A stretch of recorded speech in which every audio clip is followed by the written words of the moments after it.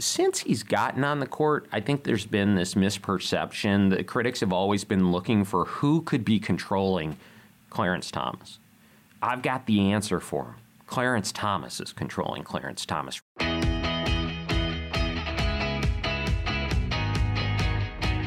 This is the Daily Signal podcast for Thursday, July 6th. I'm Virginia Allen, and that was Judge Amal Thapar. The story of Justice Clarence Thomas will likely surprise many Americans. And in his brand new book, The People's Justice, Clarence Thomas and the Constitutional Stories That Define Him, Judge Thapar takes the time to detail the effect Thomas had not only on the Supreme Court, but on those who've had the opportunity to know him personally. So today I am so pleased that we are joined by Judge Thapar of the Sixth Circuit Court of Appeals. Judge, thank you so much for being here today, and congratulations on your brand new book, The People's Justice, Clarence Thomas and the Constitutional Stories That Define Him. Judge, thank you so much for being with us today. Thank you very much for having me. Well, in writing this new book, The People's Justice, Clarence Thomas and the Constitutional Stories That Define Him, you have really delved deep into the life and the cases of Justice Clarence Thomas. In all that you have learned about him, what do you think is the best way to describe Justice Clarence Thomas? If you had to describe him in just a few words, how would you do that? I would say he's passionate, caring, and a person of the people.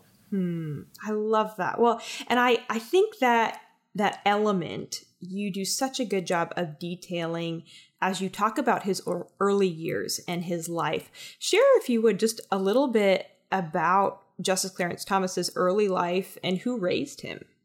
Yeah, I think the early life for Justice Thomas is such an important factor that is often left out, and you can see it, interestingly, traced through his jurisprudence. So he was born in the Tidelands of Georgia, and he was born during segregation, and his mom was raising him and his younger brother, but she was so poor that they literally slept on a dirt floor. So when you say dirt poor, I think Clarence Thomas as a child was the epitome of dirt poor.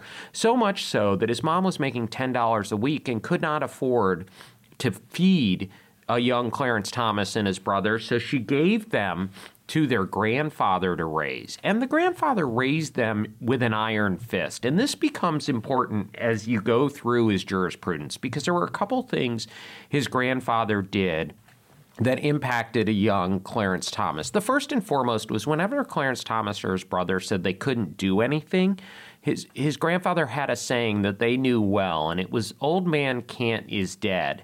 You know how I know? I helped bury him." And so the complaining was not acceptable. There was no barrier they couldn't overcome in their grandfather's mind if they put their mind to it. The second and really important thing, and maybe there's three if I can, that their grandfather thought is that education means emancipation. And he's thinking, even though he himself had a third grade education, he knew Clarence's and his brother's way, young Clarence Thomas and his brother's way out of dirt poorness and the lifestyle they were living was education. And so he saved every penny he had to send a young Clarence Thomas and his brother to a Catholic school where the nuns, and Justice Thomas attributes much of his education to the nuns, not only education, book education, but life education.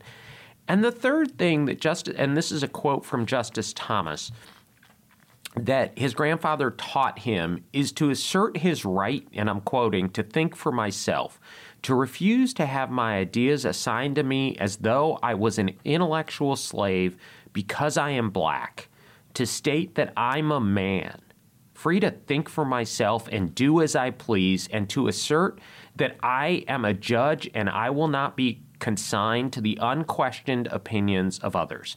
So three important things. One, you can do anything if you put your mind to it. Two, a young K through 8 education may be the most important education you're going to have because of those are your formative years. And third, Don't let others tell you how to think. Be intelligent enough to form your own opinions and then stand by them, but be open to change if you believe you are wrong. So critical. Well, I love the number of stories that you have told in the book. Like you've just explained some of his early years and his background that I think so few people are unaware of how he grew up.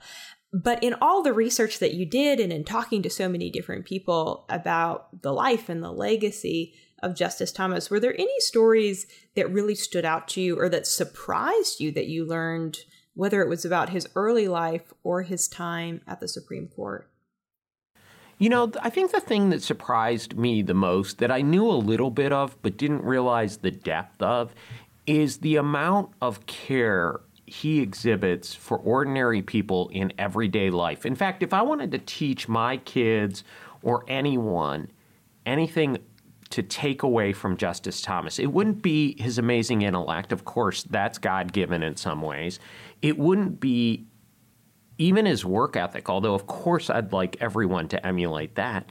It would be the fact that when he talks to someone, doesn't matter who, they're the most important person in the world. And let me give you an example, and then you see this in every interaction he has. Once you see it through this prism. I was at Yale with him for a celebration of Justice Thomas, believe it or not, for 25 years on the bench. And afterwards, they had a reception, and the faculty was there, many of whom are his critics, but would love to spend 2 minutes with him. The students were there. Who did he spend most of the time with? The support staff. And then, when we were charged with taking him to a private dinner that the school was hosting, we had to get him away from that reception. We were 30 minutes late to the dinner because Justice Thomas insisted on staying and taking a picture and thanking every support staff person individually. He would take an individual picture with anyone that wanted him. And that's the type of man he is. He's not looking over someone's shoulder to see who's next. He's not doing those things. And you know what? That care for people is reflected in his jurisprudence, hence the name, the People's Justice. Mm-hmm. Well, let's go ahead then and dive into some of that jurisprudence and talk specifically about some of the cases that you detail in the book. And you've interviewed so many individuals who have been involved in these cases. Let's start by talking about the Kelo case. Yeah, so Suzette Kelo is this woman who's a little down on her luck. She's breaking up with her husband. She's looking for a house. She's got a job as a paramedic, and she can't afford what she wants. But what she can afford is a very rundown house in a blue-collar neighborhood. She wants a view of the river. A view of water was her dream, and she found a house that she thought was perfect. It was so run down, the real estate agent was embarrassed to sell it to her, but Suzette was going to buy it, no matter what, and she bought it. But she knew to fix the house, she needed a second job. So she went to school to become a nurse, got a nursing degree, and put her money into the house. Blood, sweat, and tears, doing most of it herself, many things herself. And she loved it so much when the house was done, this beautiful house, she had it painted Odessa pink. She lived in this wonderful blue-collar neighborhood. But at the same time that she had put all this effort into the house, the city of New London was trying to recruit an elite corporation to come to town. And they found a partner in the Pfizer Corporation, someone your listeners may have heard of. And Pfizer and the city of New London agree that Pfizer would take over an old mill site. But Pfizer didn't want to just come and put what they believed was their wonder drug, Viagra, and have a plant for it at the site, an office building. They wanted more. What did they want? They wanted upscale apartments and condos. They wanted a mall with restaurants and nice shopping and a health club. So when their executives came, when their executives stayed there, they would have a nice place to stay. Well, that wouldn't fit on the site they had. So they wanted to use a process known as eminent domain to take this blue-collar neighborhood. This blue-collar neighborhood where Suzette Kelo lived and where people like the Derrys, her neighbors, lived. Their family had been there for over 100 years. They loved the neighborhood so much that when their kids got married, they put a down payment on a house in the neighborhood itself. Well, Suzette Kelo and her neighbors weren't having it. They were going to fight. And they begged and pleaded, got a public interest law firm known as the Institute for Justice to take the case. And they fought all the way to the Supreme Court. And it gets to the Supreme Court. And eminent domain is provided for in the Fifth Amendment of the Constitution. It says that the government can take your property for public use with just compensation. As Justice Thomas will later explain, that means for things like sidewalks, where they take a sliver of your front yard so they can put a sidewalk in, or to widen a road, something the public will truly use. Well, it gets to the Supreme Court, and the city's argument is that it is a public use, or as they called it, public purpose, because the Supreme Court in the 50s had changed the terms of the Constitution in an opinion known as Berman that I'll come back to. The city argued that the Pfizer Corporation coming in would increase the tax base, and as a result, that benefited the public purpose. And Scalia, and we put this up, there's a Twitter page for the book. It's The People's Justice. If they put it in Twitter, they'll find it. We put this up because no one believed it. Justice Scalia asked the city's lawyer, so you're saying if you take from the poor and give to the rich because the rich will pay more taxes, you're allowed to do that. That serves a public purpose. And the answer was yes. He was so surprised he asked it again. And the answer was yes. Do you want me to go on and tell you what happened? Please do. Well, I'm very curious to hear how Justice Thomas weighed in on this case. So the opinion comes out, and Suzette and the Institute were hopeful they would win, but they lost 5-4. And the principal dissent was written by Justice O'Connor, and Justice O'Connor wrote the lead dissent saying that something like a corporate purpose was not a public purpose, basically. I'm summarizing, and she did a much better job than my summary, but I want to get – Justice Thomas joined that dissent, but then he wrote separately. He's the only one that advocated going back to the original meaning of public use. And he pointed out, and the thing that no one talks about is who invited him. The Institute for Justice didn't ask that they go back to the public use because they thought a corporate purpose was not a public purpose, so they thought this was a better vehicle to win the case. And it makes sense because they didn't know if they could get 5 votes to go back. Of course, they wanted to, but go back to the original meaning. But who? The NAACP asked in an amicus brief that the court go back to the public meaning.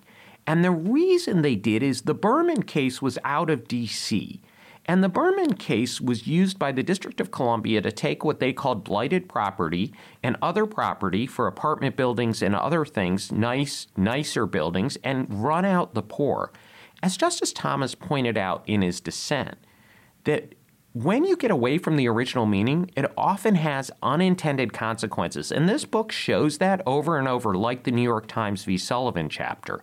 But to come back to this case, he points out that in Berman, 97% of the people who were displaced were black. He points out that when we get away from the original meaning, all sorts of things happen that the public doesn't even understand. And he said this, and I'm quoting him, by changing the standard from public use to public purpose, he says, and now I'm quoting, against all common sense, that a costly urban renewal project whose stated purpose is a vague promise of new jobs and increased tax revenue, but which is also suspiciously agreeable to the Pfizer Corporation, is for a public use. And then I love this quote, and I have to read it, and then I'm going to stop talking. I'm sorry. You can tell I care about this case. But something has gone seriously awry with this court's interpretation of the Constitution, Justice Thomas warned, when those citizens are safe from the government in their homes. The homes themselves are not safe. And what he's saying there is the Fourth Amendment protects you from unreasonable searches and seizures inside your homes. But apparently after Kelo, the government can take your home for a public use that is suspiciously agreeable to powerful corporations. Wow. Do we know what happened as a result to the people in that town who were forced to have to give up their homes? Such a great question. In the aftermath, they level all the homes. the people have to leave. Of course, the Institute for Justice made sure they got fair compensation. But what I would ask any of your listeners is, would it be fair to take away a home you love, that your family's been in, and everything else just because they paid you what may be market value, which usually isn't what you get, by the way? And the chapter talks about some horrific incidents of cities using eminent domain to run out the poor, and they don't even give them enough that they can buy a new house because, as we all know, house values go up. But what happens is Pfizer comes in, and then 8 years later they leave. And Suzette Kelo and the dairies and the other people who lived in that blue-collar neighborhood, today that neighborhood is a barren field. And I went to New London and took a picture of where Suzette Kelo's home stood, and I put it in the book because I wanted the readers to see what happens when we get away from the original meaning of the Constitution. It often harms the little guy. Remember, the criticism that you so often hear is the originalism favors corporation over consumers, the strong over the weak, the rich over the poor, the government over the little guy.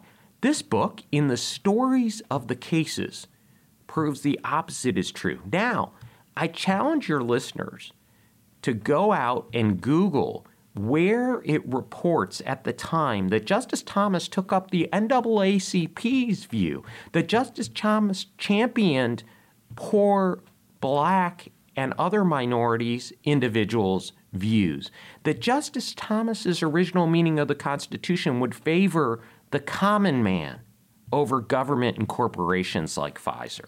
Mm-hmm. And I think there's so many cases that you just do such a phenomenal job in the book of detailing and showing the ways that Justice Thomas has sought time and time again to hold to that really intended meaning in the Constitution and originalism. And yet, despite that, he has faced so much criticism over the years. He's even been called an Uncle Tom. Why do you think he has faced such criticism when he has tried to remain so faithful to the Constitution? That's a great question that I just can't figure out. I almost think critics need a caricature because they don't like originalism. Why? What is originalism at its heart? It returns the power to the American people. So, the Constitution is a contract. It's a contract between the American people and their government. We're given our God-given rights, and in exchange for a slight intrusion on them, we created a limited federal government. And that limited federal government allowed the federal government to do certain defined things, but it retained everything else to the American people. That doesn't mean when people say, oh my gosh, we have to amend the Constitution, that's so hard. That's simply not true. We see with Title VII and other things that you can pass laws by engaging your fellow neighbor, getting Congress to do things, getting your city council to do things, getting the state to do things. And so it's simply not true that you can't do things if the court doesn't do it. The court, by honoring the words of the American people, returns the power to the people. And I think it's who do you trust at the end of the day. Justice Scalia had this great saying, and it was kind of tongue-in-cheek, but he meant it. And it's that with the issues of today, if they're not provided for in the Constitution, I would trust 9 people randomly chosen out of the phone book rather than 9 people in this building. And what he's saying is, I trust the American people. Why does Justice Thomas so strongly trust the American people? Because remember, they want people like him and me to say, no, the American people are bad. The American people are this. Why do we trust them? I'm the child of immigrants. My dad came here with a one-way ticket and a $5 bill. Justice Thomas grew up dirt poor. We trust him because people like he and I in this country, if you roll up your sleeves and do your best, can rise to the highest levels. Yep. Absolutely. Well, and I think that really brings us to the question of what have the long-term effects been, the larger implications of Justice Clarence's jurisprudence been on the Supreme Court as a whole? How has his perspective shifted and changed the Supreme Court, or has it? since he's gotten on the court, I think there's been this misperception that critics have always been looking for who could be controlling Clarence Thomas. I've got the answer for him. Clarence Thomas is controlling Clarence Thomas. Remember what his grandfather taught him. See, this all goes back to that. His grandfather taught him he could always think for himself. He doesn't listen to anyone other than the American people through the words of the laws they enact. And so that he's like a rock, right? He's a constant. And everything else might move, but he's constant. Well, what has happened over time is he stays constant and people see the wisdom of his ways. And so the courts have slowly moved towards that. What does that do? That returns the power where it belongs, out of government and back to the people. And so there's a beauty in that I think more and more people will realize, and I hope this book will convey. Well, and I do want to ask you before we let you go, we have just ended this Supreme Court term, and it ended on Friday with quite a bang, rulings on student loan cases and the free speech case 303 Creative. What were any surprises in the way that Justice Thomas ruled on these cases, or were you surprised at all as far as any of his rulings in this term? I wasn't, and I'm going to give you a very short summary of the three, and then I'm going to hit the one I think is really important to his jurisprudence, although all of them are. So the 303 Creative is really about rights of conscience. And since a Pledge of the Allegiance case that maybe your listeners should go read, it's a lot of fun. There's fun in a way in that the Supreme Court changed their mind pretty quickly about the right to conscience. And if you go back and study the original meaning of the Constitution, the one thing the Anti-Federalists, they wanted the Bill of Rights, right? Everyone says, oh, they're the losers. They're really not when it comes to the Bill of Rights. The Anti-Federalists are the winners when it comes to the Bill of Rights because they're the ones that demanded it.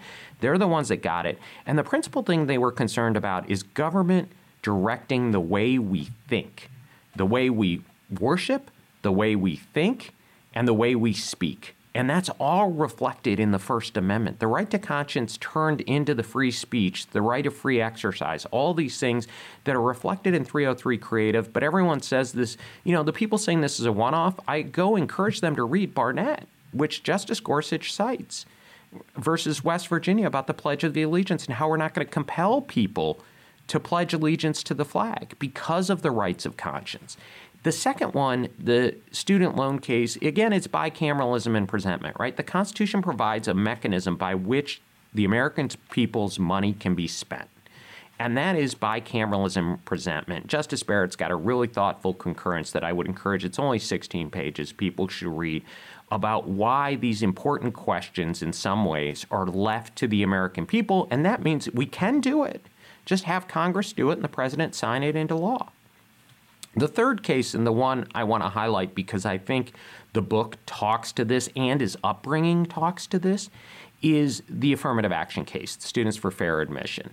If you look at chapters 2 and 3 in the book, you'll really get a feeling where you can talk to your friends who disagree about that case in a really educated way. And I'm going to give you the synopsis, and then I'm going to just take a minute, and you can tell me, stop, we're out of time, or you want to ask a question, please interrupt me. No, please.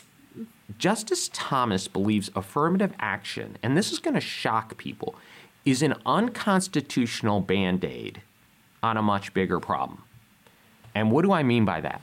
And that is affirmative action, he believes, benefits the elites at the expense of the poor.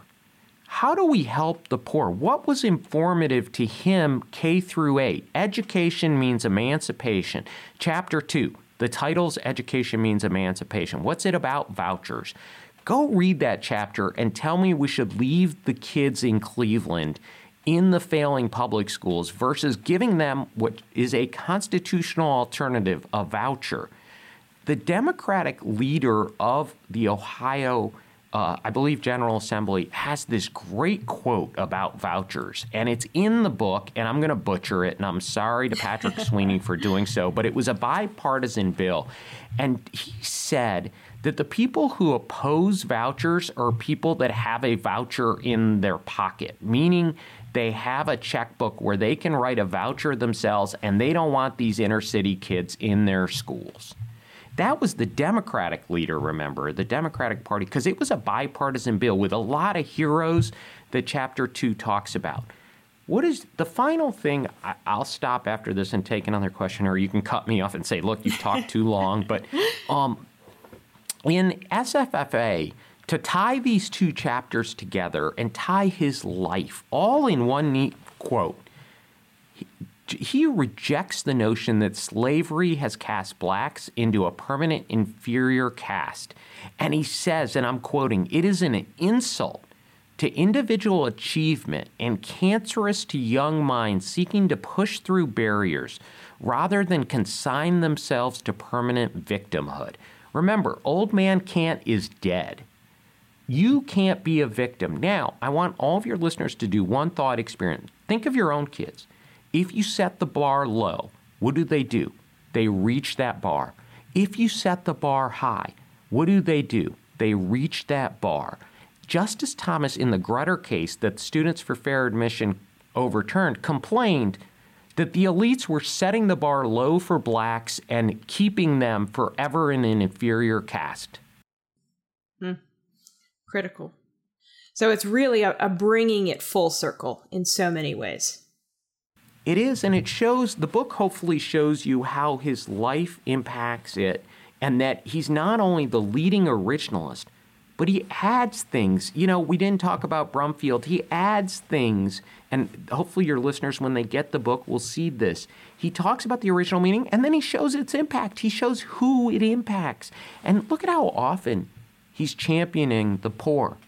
Minorities, right? He's called an Uncle Tom and a traitor to his race. The book proves the opposite's true through his own words. Unlike the critics, I won't tell you what to think. The introduction and conclusion are my own. Everything else is incredibly sourced and the stories of the cases. And the one thing I ask your listeners to do is get the book, get it in a reading club with critics of Justice Thomas, and then talk to them and say, look, if these words are accurate, are his critics right? And if you don't believe them, go pull the cases. Yeah. The book is The People's Justice, Clarence Thomas and the Constitutional Stories That Define Him. It is out and available now. You can get your copy at Barnes & Noble, Amazon, wherever books are sold. Judge, thank you so much for your time today. We truly appreciate your insights. Well, thank you for having me, and I'm sorry I talked so much. You got me excited. No, it's wonderful to hear these stories that you so often, I think, are missed by the public. And so we truly appreciate you joining us today. And again, if anyone wants to pick up a copy of the book, it's The People's Justice, Clarence Thomas and the Constitutional Stories That Define Him. But with that, we're going to leave it right there for today's episode. Thank you so much for joining us on the Daily Signal podcast. To all of our listeners, if you haven't had the chance to check out our evening show, you can do so. It's right here in this same podcast feed where we bring you the top news of the day every day around 5 p.m.